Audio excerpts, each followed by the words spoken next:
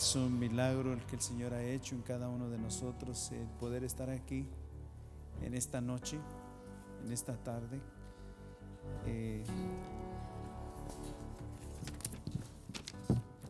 Algunos ya no les fue posible, algunos no alcanzaron a llegar a esta fecha. Sin embargo, el Señor a nosotros nos tiene aquí en esta tarde. Y qué privilegio, qué bendición, porque de seguro que estará tratando con nosotros en esta tarde. Quiero decirle que cuando el Señor obra en nuestras vidas a través de su palabra, Él produce una crisis en lo más interior, en lo más profundo de nuestro ser. Produce una crisis que nos lleva a realmente a reconocer al Señor y humillarse nuestro corazón delante del Señor, o produce algo que se conoce como que uno se enoja uno y se va uno enojado. Pero la palabra de Dios obra de tal manera que cuando Él realmente va a hacer esa obra en nosotros, una de las dos cosas va a suceder. Va a tocar nuestro corazón al grado que lo va a ablandar, lo va a quebrantar y lo va a llevar a reconocerlo a Él. Como dice la palabra del Señor, que en los días de Juan el Bautista, que aquellos que venían y confesaban al Señor, confesaban sus pecados y eran bautizados, dice que justificaban a Dios. Justificaban a Dios. ¿Y qué quiere decir eso? Que reconocían que Dios tenía razón y que ellos estaban mal. Cuando uno justifica a Dios es cuando dice: yo estoy mal, Dios está en lo correcto. ¿Han leído ustedes que Jehová no cambia? El libro de Malaquías dice: yo Jehová no cambio. Y si Él no cambia, entonces ¿quiénes son los que tienen que cambiar? Nosotros, ¿verdad? Nosotros tenemos que cambiar. Nosotros tenemos que ponernos de acuerdo con Dios. No pueden andar dos juntos si no se ponen de acuerdo. Y gracias al Señor, porque dice que es lento en su ira y grande en misericordia. Y estoy conociendo un poquito acerca de lo cuando dice que lento en su ira y grande en su misericordia. Grande en misericordia. Hace años pensaba, hermanos, que Dios era un Dios que si hoy lo ofendía, en la noche me mataba de un garrotazo. Y ese no es el Dios que tenemos. Es un Dios que no lo hacemos enojar de hoy para mañana, que se lleva un tiempo, a veces hasta años, para realmente darnos lo que merecemos.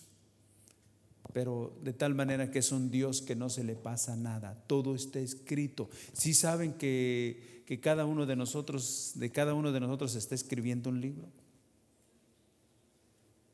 Dice el Apocalipsis que fueron juzgados, fueron abiertos los libros y cada uno de ellos fue juzgado según sus hechos, pero también fue abierto el libro de la vida. Cada uno de nosotros está escribiendo un libro. No vaya a pensar que las cosas están aconteciendo así nada más. No, todas nuestras actitudes, todas nuestras malas mañas y todas nuestras malas reacciones, y todo está siendo escrito. Y un día hay que responder por ello. Y más vale que aquí lo digamos. ¿Sí? Aquí no podemos hacer de las nuestras, porque un día hay que responder. Hay que dar cuentas a Dios. Y yo le voy a decir que no vamos a estar preparados para ello si no estamos dependiendo de aquel que puede cambiar nuestro corazón. Amén. Que se llama Jesucristo. Amén. hermanos. Que el Señor nos ayude, que el Señor nos ayude, que Él tenga misericordia de nosotros y que obre de tal manera que sea vista su gloria y su poder. Vamos a continuar aquí en esta tarde. Quiero hablar acerca de la bendición en la buena semilla. Quiero hablar de la simiente en esta noche, de la simiente. Y de esa simiente, porque hay varias semillas, ¿verdad que sí? Está, por ejemplo, el grano de trigo, pero también dice que está el grano de la cizaña, ¿verdad? Pero es una simiente también, es una semilla. Pero en esta tarde queremos hablar de esa simiente santa que es el Señor. Quiero invitarles aquí a abrir en sus Biblias para empezar aquí en el libro de Filipenses, el libro de los Filipenses, capítulo 1 de Filipenses.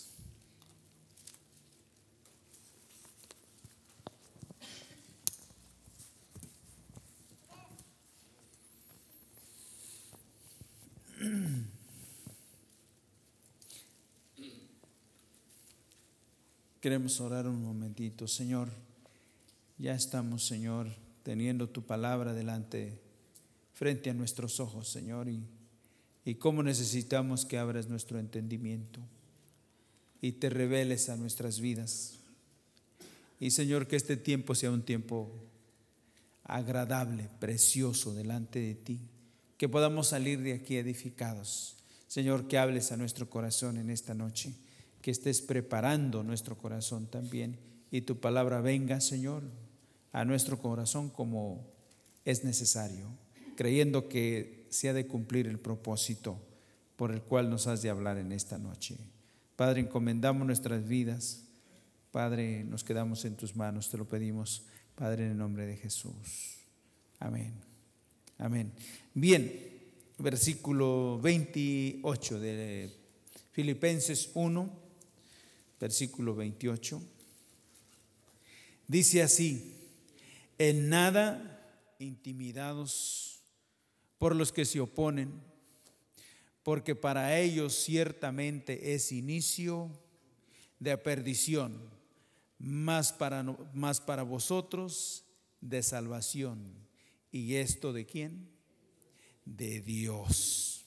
Y esto de Dios, porque a vosotros os es concedido a causa de quién? De Cristo. No solamente que creáis en Él, sino que también padezcáis por Él. Teniendo el mismo conflicto que habéis visto en mí, ahora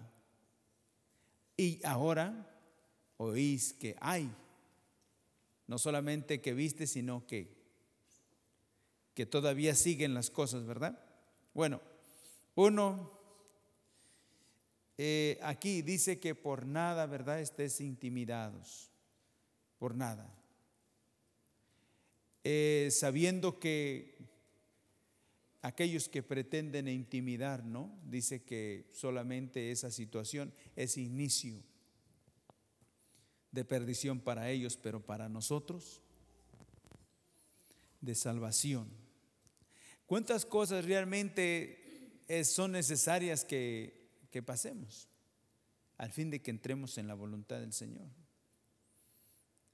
Por ejemplo, estaba saliendo en las noticias que, por ejemplo, en estos días, esta semana, no sé si se aprobó, pero estaba saliendo que en México, en la Ciudad de México, iba a haber una reunión de los diputados y de todos los líderes ahí para ver si se aprueba una ley que quieren sacar en México, donde no se permita más evangelizar en las calles o ir a tocar puertas.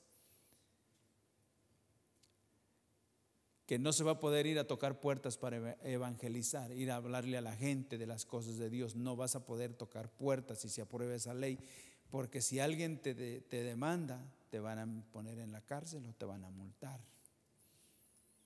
Solamente en las reuniones, solamente en los lugares de reuniones, si es que eso dura por un tiempo, se va a poder, porque también estaban diciendo que se va a prohibir que las congregaciones tengan los sonidos muy altos, que no hagan tanto ruido para alabar a Dios. Eso iba a pasar esta semana, el principio de la semana. No se sabe si realmente se aprobó o no.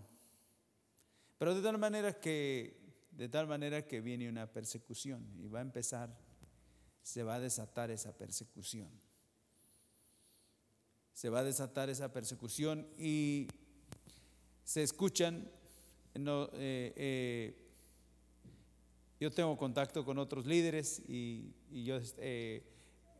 líderes dicen que hay que estar orando para que no acontezca eso y etcétera, etcétera, ¿no? Y pues vamos a estar orando, pero la cosa es que está establecido por el Señor que así va a ser en los últimos días. Entonces, lo que el Señor nos dice que es necesario que nosotros entendamos el llamado que tenemos y lo que somos en Cristo Jesús, y que no perdamos el tiempo realmente de estar viendo estas cosas, estas otras cosas, sino que realmente continuemos con la visión del Señor, la visión del Señor. Y es que saber que Él padeció, y dice que nosotros también tenemos que padecer con Él, andar como Él anduvo. Andar como Él anduvo. Y vemos el apóstol Pablo, nosotros lo leemos, pero Él lo vivió. En el reino de Dios no hay espectadores, hay puros actores. Entonces viene el tiempo tal vez que nos toque a nosotros. ¿Me estoy explicando? Que nos vaya a tocar a nosotros, que el Señor nos ayude y nos sustente. Amén. Porque las cosas no las vamos a cambiar nosotros. El Señor ha establecido todas estas cosas a través de su palabra y dice que son principios solamente de dolores. Eso es lo que está pasando en nuestro país. Así que algo tremendo se está levantando.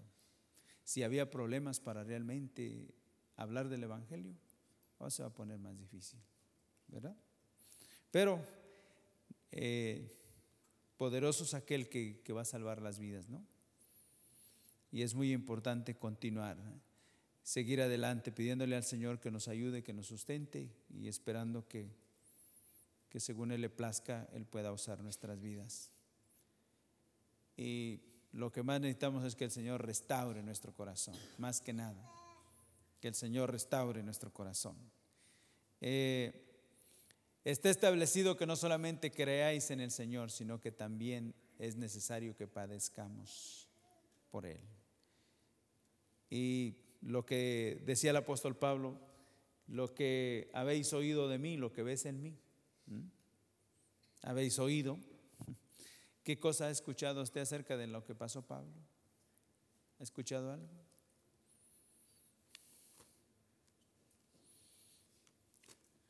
Libro de los Hechos, cuando allá en el capítulo 16, cuando dice que fue puesto en la cárcel, ¿no? Con Silas, fueron golpeados y por predicar el Evangelio, ¿no? Así que vamos a continuar aquí. Quiero que vayamos aquí al Salmo 126. Antes de estar ahí, quisiera que viéramos un pasaje más aquí en el libro de Eclesiastés. Eclesiastés capítulo 3.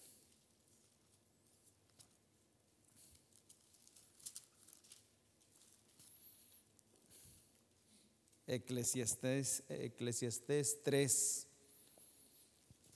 ¿Lo tienen ahí?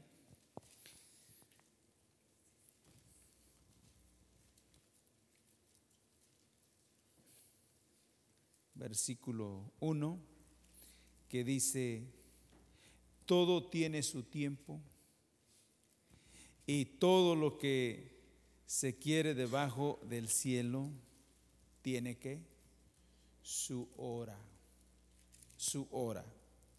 Todo tiene su tiempo, ¿saben? Y cuando hablamos aquí, todo tiene su tiempo. El Señor nos dice que aquí no, Él no hace acepción en cuanto a los tiempos. Dice que todo se va a acontecer al tiempo que Él ha dicho que va a pasar. Y todo tiene su tiempo. Así lo entendamos o no, porque no es cuestión de que lo entendamos, es cuestión de que lo creamos, de que le creamos al Señor. Porque dice la palabra del Señor que el hecho de que esto suceda y que aún lo podamos ver, dice que eso no quiere decir que el hombre entienda lo que Dios va a hacer o lo que Él ha hecho desde un principio. Desde el principio hasta el fin. Eclesiastés versículo 11, que dice lo que Dios ha hecho desde el principio hasta ¿cuándo? Hasta el fin. ¿Podríamos entender lo que Él ha hecho desde el principio hasta el fin? Jamás. Pero dice que todo ha tenido su tiempo. Todo ha tenido su tiempo. Y en este tiempo, el tiempo más difícil de la apostasía que estamos viviendo, así lo ha dicho, que en los últimos tiempos iba a haber una apostasía muy fuerte. Y usted y yo somos testigos de cómo realmente estamos viviendo. Una situación que no hay manera que si Dios no interviene de verdad en nuestro corazón, así vamos a perecer. Si Dios no hace un milagro y nos restaura de verdad, usted y yo no llegaremos al final. Porque aquí no es porque yo pienso que estoy bien, aquí es que yo pienso que así estoy. No. Usted y yo tenemos que experimentar la perfecta voluntad del Señor, una obra poderosa, donde realmente el Señor va a cambiar nuestro corazón.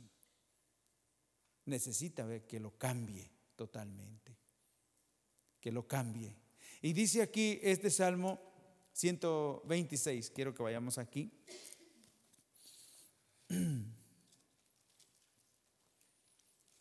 Salmo 126.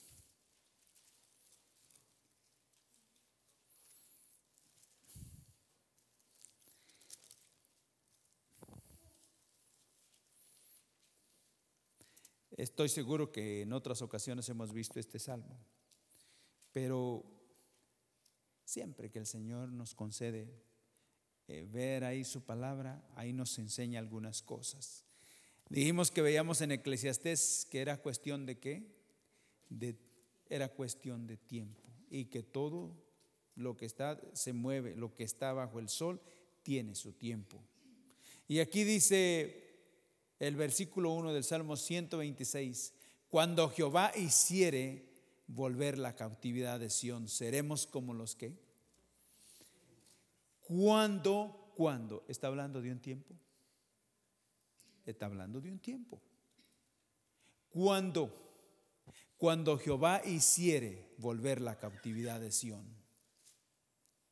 seremos como los que sueñan. Y luego dice, entonces, también habla de un tiempo. ¿Habla de un tiempo? Sí. Entonces nuestra boca se llenará de risa y nuestra lengua de alabanza. Entonces dirán ¿quién? Las naciones. Grandes cosas ha hecho Jehová con estos. Vamos a ver ahí que unos son los espectadores, otros son los que se encuentran involucrados. Dos grupos de personas vemos aquí: los que ven y aquellos que están teniendo la experiencia. Los que ven puede ser un inconverso, puede ser el vecino, podemos ser hermanos mismos, compañeros de congregación. Los que ven. Pero aquí dice, entonces nuestra boca se llenará de risa y nuestra lengua de alabanza. Entonces dirán las naciones. Grandes cosas ha hecho Dios con estos. Con estos. Con estos. Grandes cosas. ¿De cuáles de esos dos grupos nosotros quisiéramos formar parte?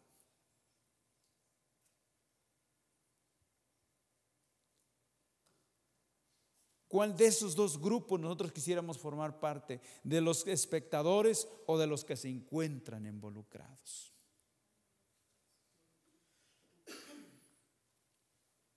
Esto es en serio.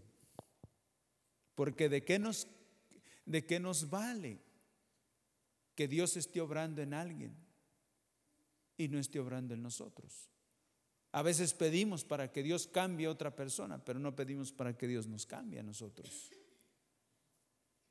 Es bueno orar por los demás, pero es mejor que oremos para que Dios cambie nuestro corazón personalmente, ¿verdad que sí? Entonces vemos aquí, entonces un tiempo nuestra boca se llenará de risa y nuestra lengua de alabanza. Entonces otro tiempo dirán las naciones: grandes cosas ha hecho Jehová con estos. Verso 3. Grandes cosas ha hecho Jehová con nosotros. ¿Estaremos qué? ¿Cómo ven? Ya no son ellos. Ya no es ellos que están viendo, solamente que están viendo ellos que grandes cosas ha hecho Jehová con estos. Ahora el pueblo mismo tiene la experiencia donde está diciendo: grandes cosas ha hecho Jehová con nosotros.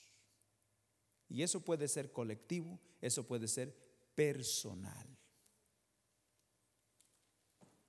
Personal. Cuando Jehová hiciere, Señor, cuando tú has prometido hacer volver nuestro corazón, Señor. Tú has prometido que en los últimos días también habrá un avivamiento, Señor. ¿Cuándo, Señor, va a ser eso? ¿Cuándo va a ser eso, Señor? Si mira, Señor, cómo me siento, Señor. Mira, Señor, cómo me siento de verdad, Señor. No tengo fuerza para nada, ni para mí mismo, mucho menos para hablarles a otros de Cristo. Y cuando más se acerca y que viene un tiempo donde realmente si va a haber persecución, no va a haber fuerza para nada, ¿no?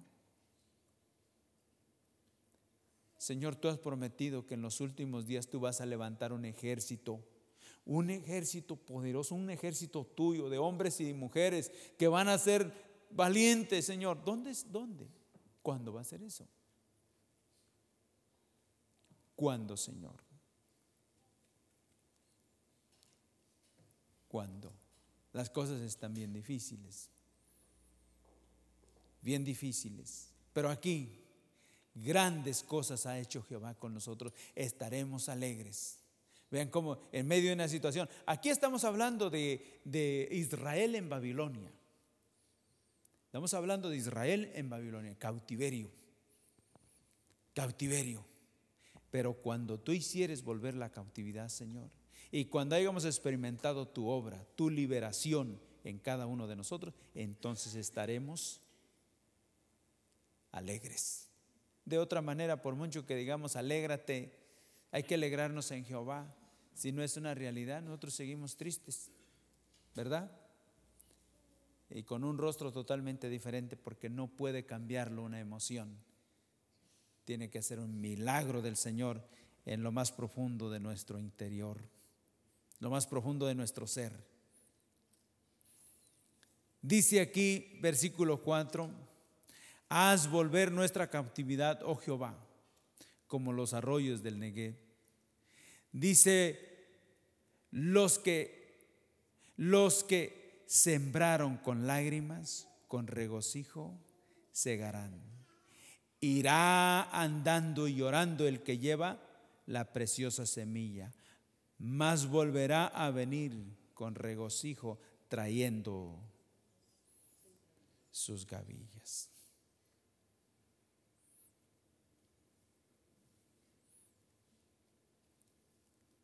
¿Cuándo? Irá irá llorando. ¿Qué quiere decir eso de llorar? ¿Cuándo es cuando se llora? Pues se llora de gozo también, pero donde más ve uno el llanto es cuando hay tristeza, ¿verdad? Cuando hay dolor, cuando hay soledad. Hemos tenido la experiencia de estar en un funeral, ¿verdad? Que es totalmente diferente a estar en una fiesta. Totalmente diferente. Pero dice aquí que irá andando y llorando el que lleva la preciosa semilla.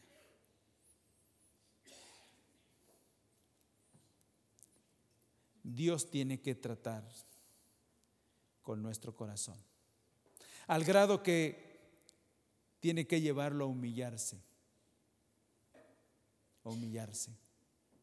porque nadie que se humille delante del Señor podrá ser útil en esta batalla. Nadie podrá ser un instrumento en lo que viene, en esta batalla, en esta última batalla. Llorando, pero llevará la preciosa semilla. Yo quiero decir que cuando habla el libro de los Salmos y cuando el libro de Génesis, cuando habla de José, por ejemplo, José en Egipto, cuando dice que fue vendido José a los madianitas y luego ellos lo vendieron a Potifar, ¿ustedes creen que iría cantando él?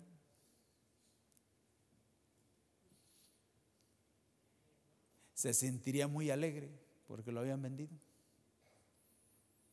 Se sentiría contento, estaría así, pero muy contento que sus hermanos lo habían echado en la cisterna, luego lo habían vendido.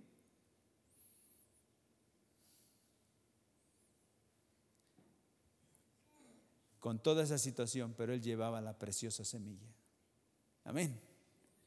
Con toda esa situación, pero él llevaba la preciosa simiente, Cristo en vosotros, la esperanza de gloria. Y aquí nos habla, por ejemplo, que mas volverá a venir con regocijo trayendo sus gavillas. Y la vida de José en Egipto es un ejemplo. La vida de ese varón, José, es un tipo del Señor. Es un tipo del Señor. Y vemos de qué manera el Señor obró en la vida de José, que de verdad esa vida, debido a que menguó, ¿verdad? Se fue hacia abajo y nunca se quejó. De verdad que José fue de bendición en Egipto, ¿sí o no? Por causa de la bendición que estaba en él, de una manera muy especial. Y Dios da testimonio de él. A mí me gusta ver la situación, la vida de José. Y en muchas ocasiones he compartido de diferente manera, según lo que el Señor quiera que se hable, de esa parte de que el Señor da testimonio de la vida de José. Su obra del Señor, viendo uno su obra de Él en esa vida. Y si Dios pudo obrar en Él, Él puede obrar en nosotros. Amén. ¿Sí? Quiero que veamos aquí algo, no más, ustedes conocen este pasaje, pero quiero que vean algo, nada más así, breve. Génesis 37.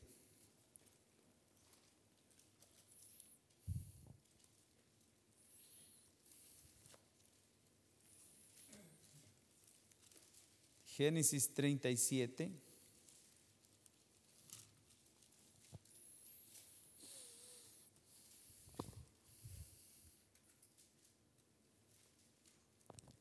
Ya lo tienen ahí. Dice el versículo 1: habitó Jacob en la tierra donde había morado su padre, en la tierra de Canaán. Versículo 2: Esta es la historia de la familia de Jacob. La historia de la familia de Jacob es ¿quién? Esta es la historia de la familia de Jacob. José, siendo de edad de ¿qué? De 17 años.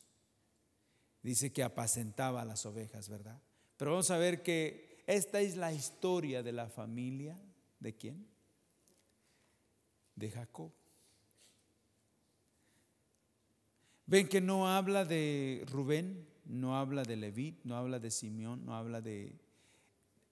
Era una familia, la familia de Jacob. Era la familia, eran varios hermanos. Pero la historia de la familia de Jacob no era ninguno de los demás, era la vida de José. Era la vida de José. ¿Y por qué la vida de José y no la vida de Simeón, no la vida de Leví, no la vida de los otros? ¿Por qué? ¿Por qué la vida de José? ¿Por qué la historia de todo? Que era una familia, tenía que haber mencionado a todos. Pero era uno. Hermanos, porque nosotros somos la familia del pueblo, la familia, el pueblo de Dios. Dice que no somos extranjeros ni advenedizos, dice que somos ciudadanos y miembros de la familia de Dios. Y miembros en particular, cada uno, miembros en particular, pero pertenecemos a la familia de Dios. Pero usted y yo seremos una vida como la vida de José, que a pesar de que eran muchos hermanos en la familia, pero Dios había tratado con la vida de José de tal manera que Dios no menciona a tantos. Dice, esta es la historia de la familia de José, de Jacob. José es José. ¿Cuántos eran? El trato del Señor es personal. Miren, hermanos, a lo mejor usted ni nadie nos toma en cuenta. Y a lo mejor usted no quiere ni que nadie sepa que usted está por acá, que usted es un hijo de Dios, no quiere. Pero Dios sí sabe quién somos, ¿sabe?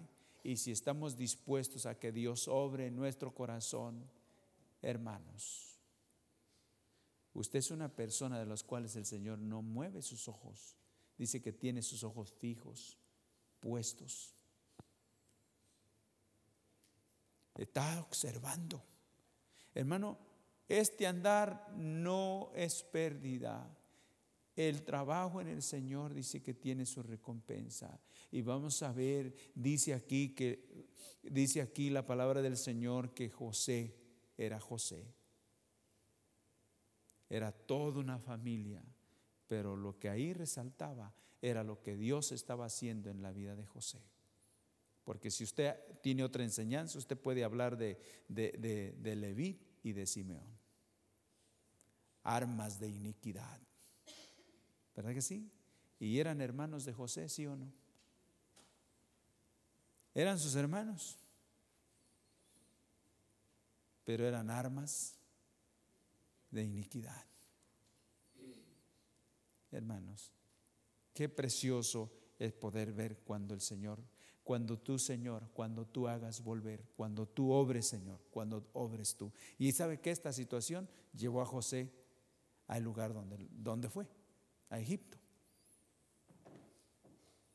por buscar y servir al Señor, por buscar y servir al Señor. Y nos habla aquí que pastoreaba, apacentaba las ovejas juntamente con sus hermanos. Pero el verso 3 dice que y llamaba Israel a José más que a todos sus hijos, porque lo había tenido en su vejez, y le hizo una túnica de diversos. Uno dice que hermanos, que la túnica de José, que cada color representaba el orgullo que él tenía, etcétera, etcétera.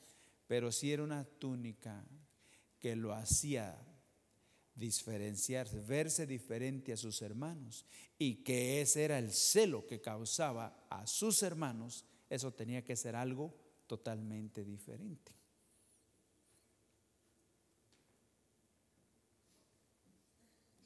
Vestirse de algo dado de su padre. Hermanos, nosotros también traemos un manto de justicia, ¿verdad que sí? Algo que el Padre nos ha dado, ¿sí o no? ¿Y por qué no lo dio? Por amor. Por amor, porque no merecíamos esa salvación, pero de tal manera amó Dios al mundo que dio a su Hijo. Y nos ha vestido con manto de justicia.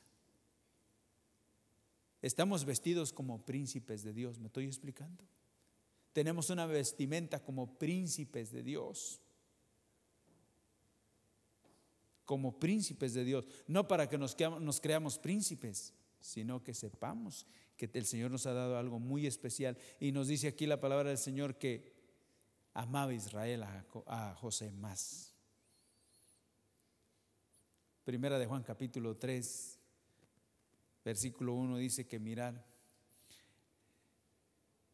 cuál amor nos ha dado el Padre, que seamos llamados los hijos de Dios. Y por eso el mundo ya no nos conoce. Amén. José. Esta es todo lo que se ve, hermanos. Ahí el trato del Señor para con cada uno. Fíjense que somos una familia.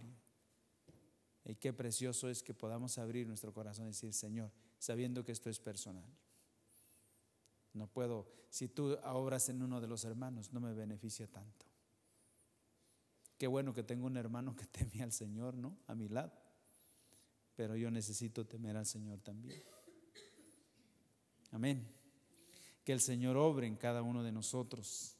Que el Señor tenga misericordia. Quisiera que viéramos, por ejemplo, cómo es que dice la palabra del Señor que José en Egipto se podía distinguir. Dice que hasta aún los inconversos podían ver que Jehová estaba con él. La bendición de esa simiente que él llevaba, la bendición de la simiente, esa bendición de esa simiente santa que es Cristo. En tu simiente, ¿se acuerdan, Abraham? Serán benditas todas las familias de la tierra. En esa simiente. Y esa simiente. Y por eso el Señor Jesús habló que si el grano no caía en tierra, no podía llevar ¿qué? Fruto. Si no cae en tierra. Y el Evangelio de Juan capítulo 12 nos habla que el Señor Jesús enseñó acerca de eso, hablando de Él mismo. De Él mismo. Que Él dio su vida, entregó su vida, todo su ser, que fue sepultado y resucitó al tercer día. Y dice que ciertamente en su resurrección dice que resucitó para llevar muchos hijos, Hebreos 2:9, para llevar muchos hijos a la gloria de Dios Padre.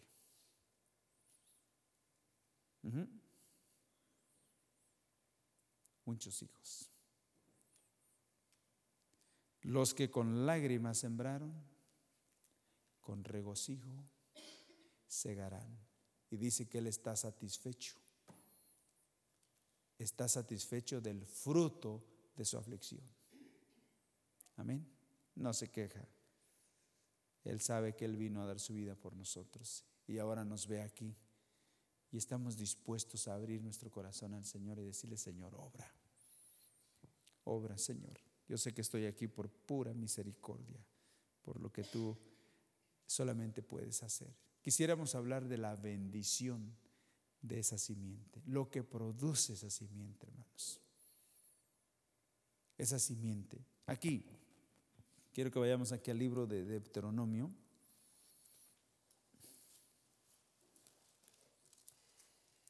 Capítulo 33.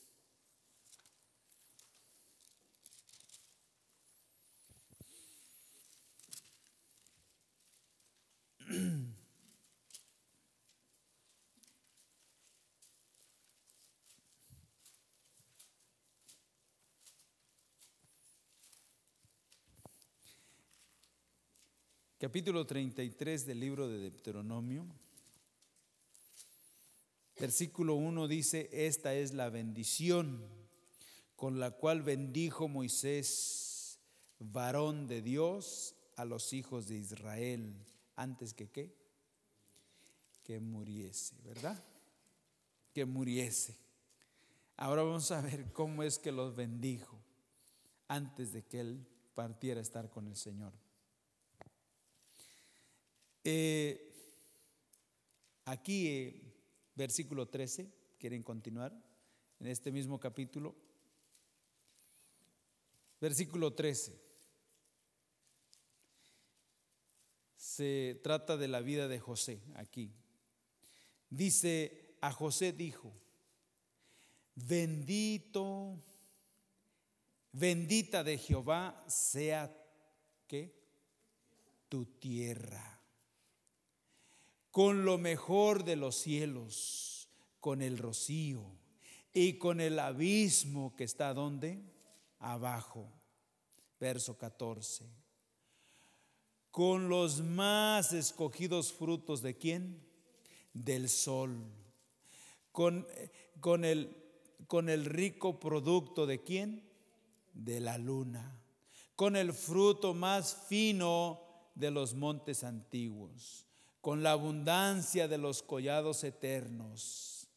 Y luego dice el 16: con las mejores dádivas de la tierra y su plenitud, y la gracia de aquel que habitó en la zarza venga sobre la cabeza de José y sobre la frente de aquel que es príncipe entre. Esa es la bendición que vemos en la vida ¿de quién? De José. Por eso que la vida de José fue una vida que impactó. Pero aquí nos dice, por ejemplo, esta bendición, aquí dice que el versículo 14 que dice: con lo más escogido del fruto ¿de quién? Del sol. Noten eso, del sol. Ustedes saben que por mucho que salieran las frutas, si no hubiese calor, nunca se madurarían. Ajá. Y cuando hablamos del sol, no estamos hablando del sol natural, pero estamos hablando de nuestra vida espiritual, de la parte espiritual. Estamos hablando del sol de justicia que dice Malaquías, que es Cristo. Cristo. Dice aquí esta parte: con lo más, dice, con los más escogidos frutos del sol. Qué precioso que todo tiene su tiempo, ¿verdad que sí? Todo tiene su tiempo. Todo tiene su tiempo. Y todo lo hizo hermoso en su tiempo. El sol sirve para que maduren los frutos. Hermanos, y les voy a decir que si realmente el Señor no está con nosotros y no estamos dependiendo de Él, siempre seremos niños y siempre vidas inmaduras. Porque Él obra de tal manera que nos lleva a que podamos ver las cosas, que todas las cosas nos ayudan a bien de los que amamos a Dios. ¿Me estoy explicando? Está con esto. Esta era la bendición, que nada quedara a medias. Y vamos a ver que no, que el Señor dice que es fiel. El que empezó la obra es fiel para terminarla. Fiel es el Señor que empezó la obra, dice que es fiel para terminarla. Y aquí vemos con el rico producto de la luna. Ustedes saben que la luna es uno de los planetas que se conoce que la luna es que tiene que haber cambios. La luna, las estaciones de la luna, para que haya cambios, para que se muevan cosas. Fíjate que tiene algo que ver con la tierra. ¿Por qué le dicen que luna llena, que luna nueva, y que en la luna vieja ya no acontecen casi nada? Estaciones, tiempo. y todo lo hizo hermoso en su tiempo. Pero él dice aquí que esa sea la bendición. Nosotros sabemos que no es tanto los astros para nosotros, no, jamás, pero es el Señor, y todo tiene su tiempo. Dice versículo 15, con el fruto más fino de los montes antiguos, con la abundancia de los collados eternos. Versículo 16, con las mejores dádivas de la tierra y su plenitud. ¿De quién es la tierra y su plenitud? ¿Qué dice? ¿Que va a faltarnos algo o no? Dice que el que tiene a Cristo lo tiene todo. El que tiene a Cristo lo tiene todo. Y aquí nos habla con las mejores dádivas de la tierra y su plenitud, y la gracia de aquel que habitó en la zarza. ¿Saben cuando el Señor se le reveló a Moisés? En la visión que tuvo Moisés en la zarza. La zarza es un tipo del trabajo del Señor en su pueblo. Dice que la zarza ardía y no se consumía. Y el Señor trabaja en cada uno de nosotros, pero no nos destruye. Él sabe cómo obrar, cómo tratar nuestro corazón, de qué manera obrar en nuestro corazón, y no nos va a destruir, solamente va a obrar. Y es de la manera que decía, con esa gracia. Dice, con las mejores dádivas de la tierra y su plenitud, y la gracia de aquel que habitó en la zarza. Y luego dice, venga sobre la cabeza de José, ¿verdad? Sobre la cabeza de José y sobre la frente de aquel que es príncipe entre sus, que habla la palabra del Señor, que somos edificados y que somos ayudados, y que la gracia, la gloria de Dios, la presencia de Dios es sobre la faz de Jesucristo. Frente quiere decir faz.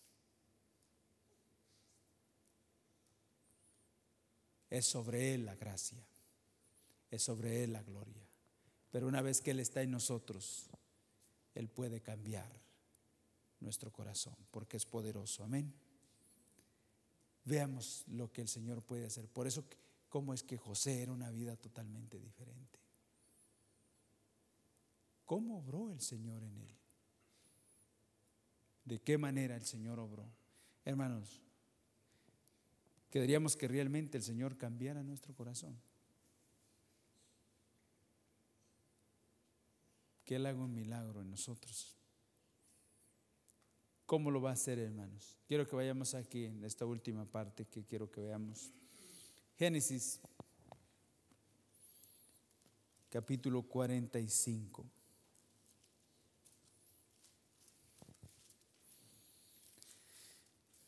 Génesis 45, hermanos. El fruto de esa simiente. El fruto de la semilla, de esa simiente, la bendición de esa simiente.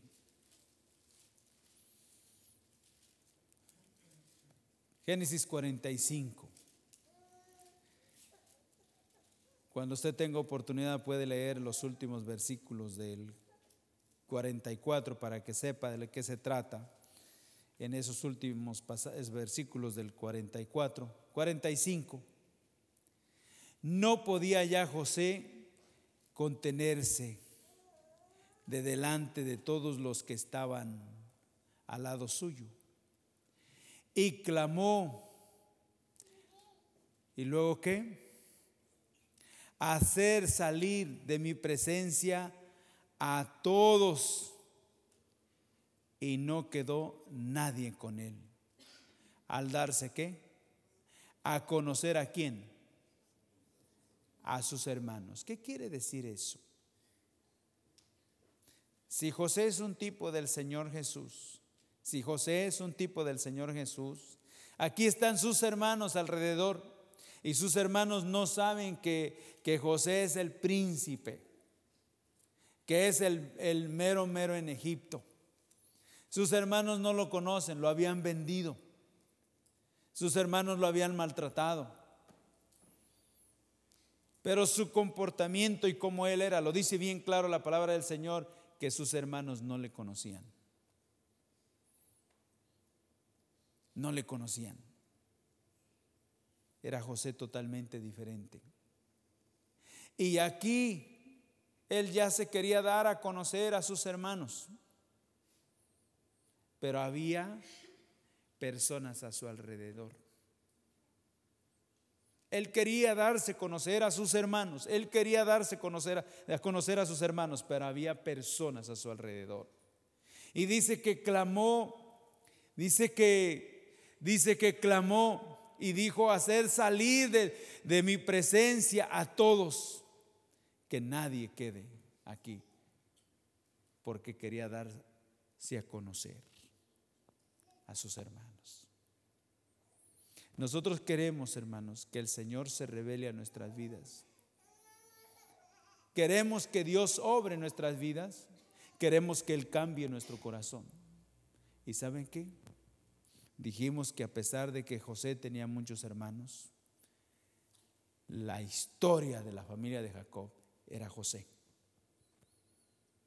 ¿Por qué José? Por su relación con Dios. Y cuando habla que se quería dar a conocer a sus hermanos, habla de revelarse, de darse a conocer, decir: mira, yo soy. José es tipo del Señor, hermanos, y está diciéndonos que Él quiere que usted y yo apartemos un tiempo, que Él quiere estar a solas con nosotros, porque Él quiere darse a conocer. Él quiere revelarse a nuestras vidas. ¿Cuántos quieren que el Señor se revele a nuestras vidas? Hay que apartar un tiempo. Él quiere estar a solas. Él dijo: sacar a todos, porque así no me puedo dar a conocer a mis hermanos. Y saben que el Señor se quiere dar a conocer, quiere revelarse a su pueblo. ¿Sí? ¿Sí saben eso, que el Señor quiere revelarse a nuestras vidas? Y dice: así no, tienes que apartarte, tienes que separarte. Y por eso dice que nos ha llamado con llamamiento santo. Y santo quiere decir apartado, separados. Nos ha salvado para apartarnos. ¿Para qué apartarnos? Para revelarse a nuestras vidas. Sus hermanos, que no quede nadie con él, porque no quedara nadie con él al darse a conocer José a sus hermanos. Amén. ¿Sí? Entonces se dio a llorar a gritos, y oyeron los egipcios, y oyó también la casa de Faraón. Y dijo José a sus hermanos: yo soy José. Yo soy José. ¿Vive aún mi padre? Y sus hermanos no pudieron ¿qué? Responderle, porque estaban turbados delante de él. No le conocían, y ahora que él dice: yo soy José, yo soy José. Siempre me viene eso, que cuando el Señor quería hablar con alguien, ¿saben? Por ejemplo, cuando llega la chusma y dice: ¿a quién buscan? Dice: a Jesús. Dijo: yo soy. ¿Verdad que sí? Yo soy. Y aquí José dice: yo soy José, aquel que ustedes vendieron. Yo soy José. Y les pregunta: ¿vive mi padre? Y ellos estaban ahí turbados delante de él. Entonces, verso 4, entonces dijo José a sus hermanos: acercaos ahora a mí. Y ellos se acercaron, y él dijo: yo soy José otra vez, ¿verdad? yo soy José vuestro hermano, que vendisteis para Egipto. Ahora pues, no os entristezcáis, ni os pese haberme vendido acá, porque para preservación de vida me envió ¿quién? Ustedes. No, ¿verdad que no? Fue Dios delante de vosotros. Pues ya ha habido 2 años de hambre en medio de la tierra, y aún faltan ¿cuántos? 5, en los cuales no habrá arada ni siega.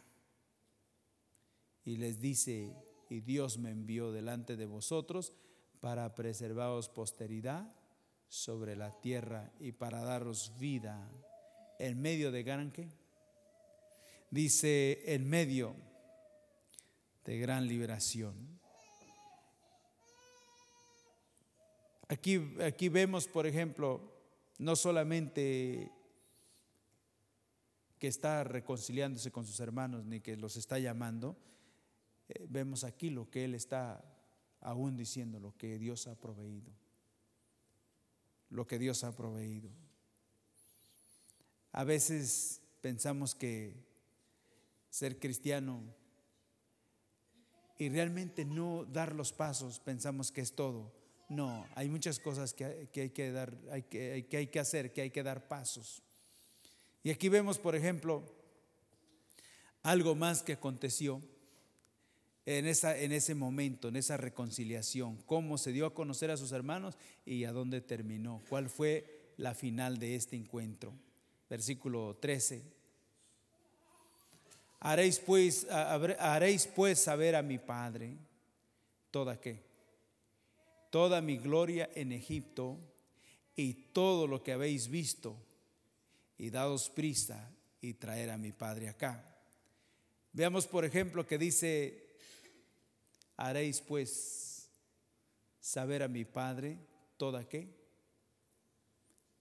mi gloria. Háganlo saber. No creo que José estaba portándose o teniendo una actitud de presunción. Pero dice la palabra del Señor, el Señor Jesús dijo en el Evangelio de Juan capítulo 12, y dijo: si alguno me sigue, y si estuviere donde yo estoy, mi Padre le honrará. ¿Verdad que sí? Y cuando habla de gloria, ¿qué está diciendo aquí? Que Dios le ha honrado, ¿o no? Dios le ha honrado. ¿Por qué? Porque Dios honra a los que ¿qué? A los que le honran. Dios honra a los que le honran. Dice: vayan y díganle, háblenle a mi Padre de toda mi gloria en Egipto. Díganle que Dios ha hecho grandes cosas, no con nosotros, sino conmigo. Que Jehová ha hecho grandes cosas. ¿Lo estaba experimentando o no? Cuando Jehová hiciere volver la cautividad de Sión. Versículo 14. Y en ese momento dice: y se echó sobre el cuello de Benjamín su hermano y lloró, y también Benjamín lloró sobre su cuello. ¿Qué quiere decir eso? Que dice que se echó sobre el cuello de su hermano. ¿Saben? Nosotros encontramos un pasaje en la palabra del Señor que dice que cuando el hijo pródigo regresó a la casa, ¿qué dice? Que corrió el padre y ¿qué? El corazón de Dios, y se echó sobre el cuello del hijo pródigo. ¿Verdad que sí? ¿Sí o no? Y lo recibió. Sus hermanos, se echó sobre el cuello de su hermano y lloró. Y lloró. Pero ¿saben qué pasó en todo eso? Una reconciliación que hubo de toda la familia. Los problemas que había en la familia de Jacob, sus hermanos con José y todo, qué obra tan preciosa, debido a lo que el Señor estaba haciendo en la vida de José. Si José hubiera sido como sus hermanos, como el resto de sus hermanos, no hubiese habido esto. Pero José había sido una vida que había abierto su corazón al Señor y que ciertamente no había sido fácil, llorando, pero llevaba la preciosa semilla, y que volvió con regocijo trayendo sus gavillas. Sus gavillas, ¿por qué? Porque sus hermanos fueron reconciliados y fueron restaurados. Ya no había ahí problemas. No es solamente que digamos que conocemos la palabra del Señor, ni que eso, no. Si hay alguna situación que estemos dispuestos realmente a menguar, para pedir disculpa, para ser tratados, para tratar con los demás. Si hemos ofendido a alguien, no vale la pena realmente vivir así, porque esto no agrada a Dios. Por lo que somos el pueblo de Dios.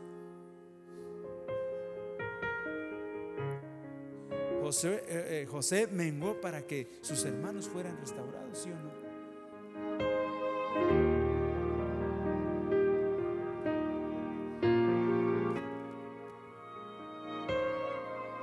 Vemos esa obra preciosa en él de parte del Señor. Versículo 15. Y besó a todos sus hermanos y lloró sobre ellos. Y después sus hermanos hablaron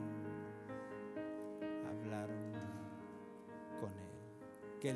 ¿Qué le han de haber dicho? No está escrito. Pero es la relación que el Señor quiere que tengamos con Él. Una vez que Él se acerca a nosotros y poder ver que Él nos ha perdonado todas las cosas que hemos hecho delante de Él, que realmente no le han glorificado,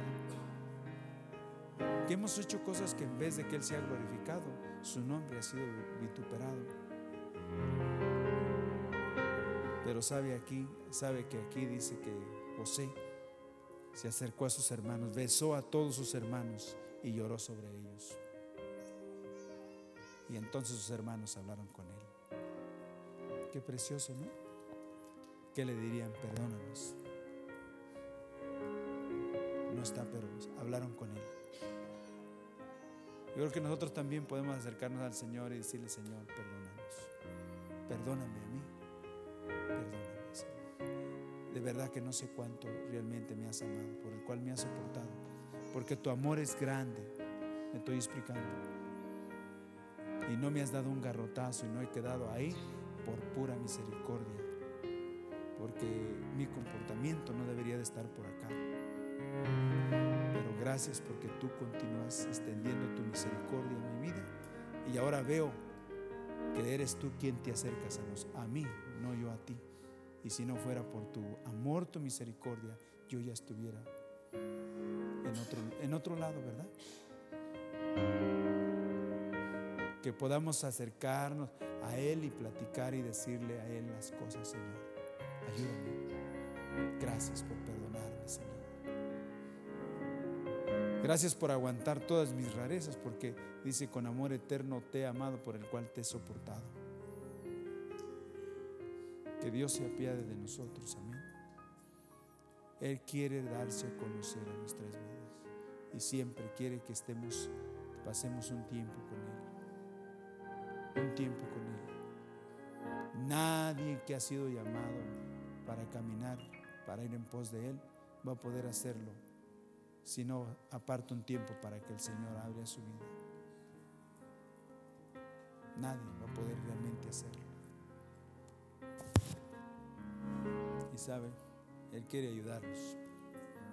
Él quiere hacerlo. Fue José que no aguantaba darse a conocer a sus hermanos. El Señor quiere revelarse en nuestras vidas. Amén. Vamos a estar terminando por ahí, hablando de esa simiente preciosa que es el Señor en cada uno de nosotros, confiando en su misericordia y en su bondad, y que al tiempo del Señor ha de cambiar nuestro corazón. Amén. Poniendo Él en nosotros el querer como el hacer. Hermano, Qué precioso, cómo se debe haber sentido el hijo pródigo. Saber que en vez de que lo echaran fuera, lo rechazaran y lo desecharan, lo recogieron. Gracias al Señor por lo que Él está haciendo. Vamos a orar y de esa manera estamos terminando. Señor, queremos darte gracias, Señor, una vez más en esta tarde. Señor, por tu palabra, Señor. Gracias por escuchar nuestra grabación de Pacto de Gracias, Campus, Arkansas. Para más información, visítanos en nuestras páginas web, pactodegracia.org.mx y facebook.com/Pacto de Gracia Warren.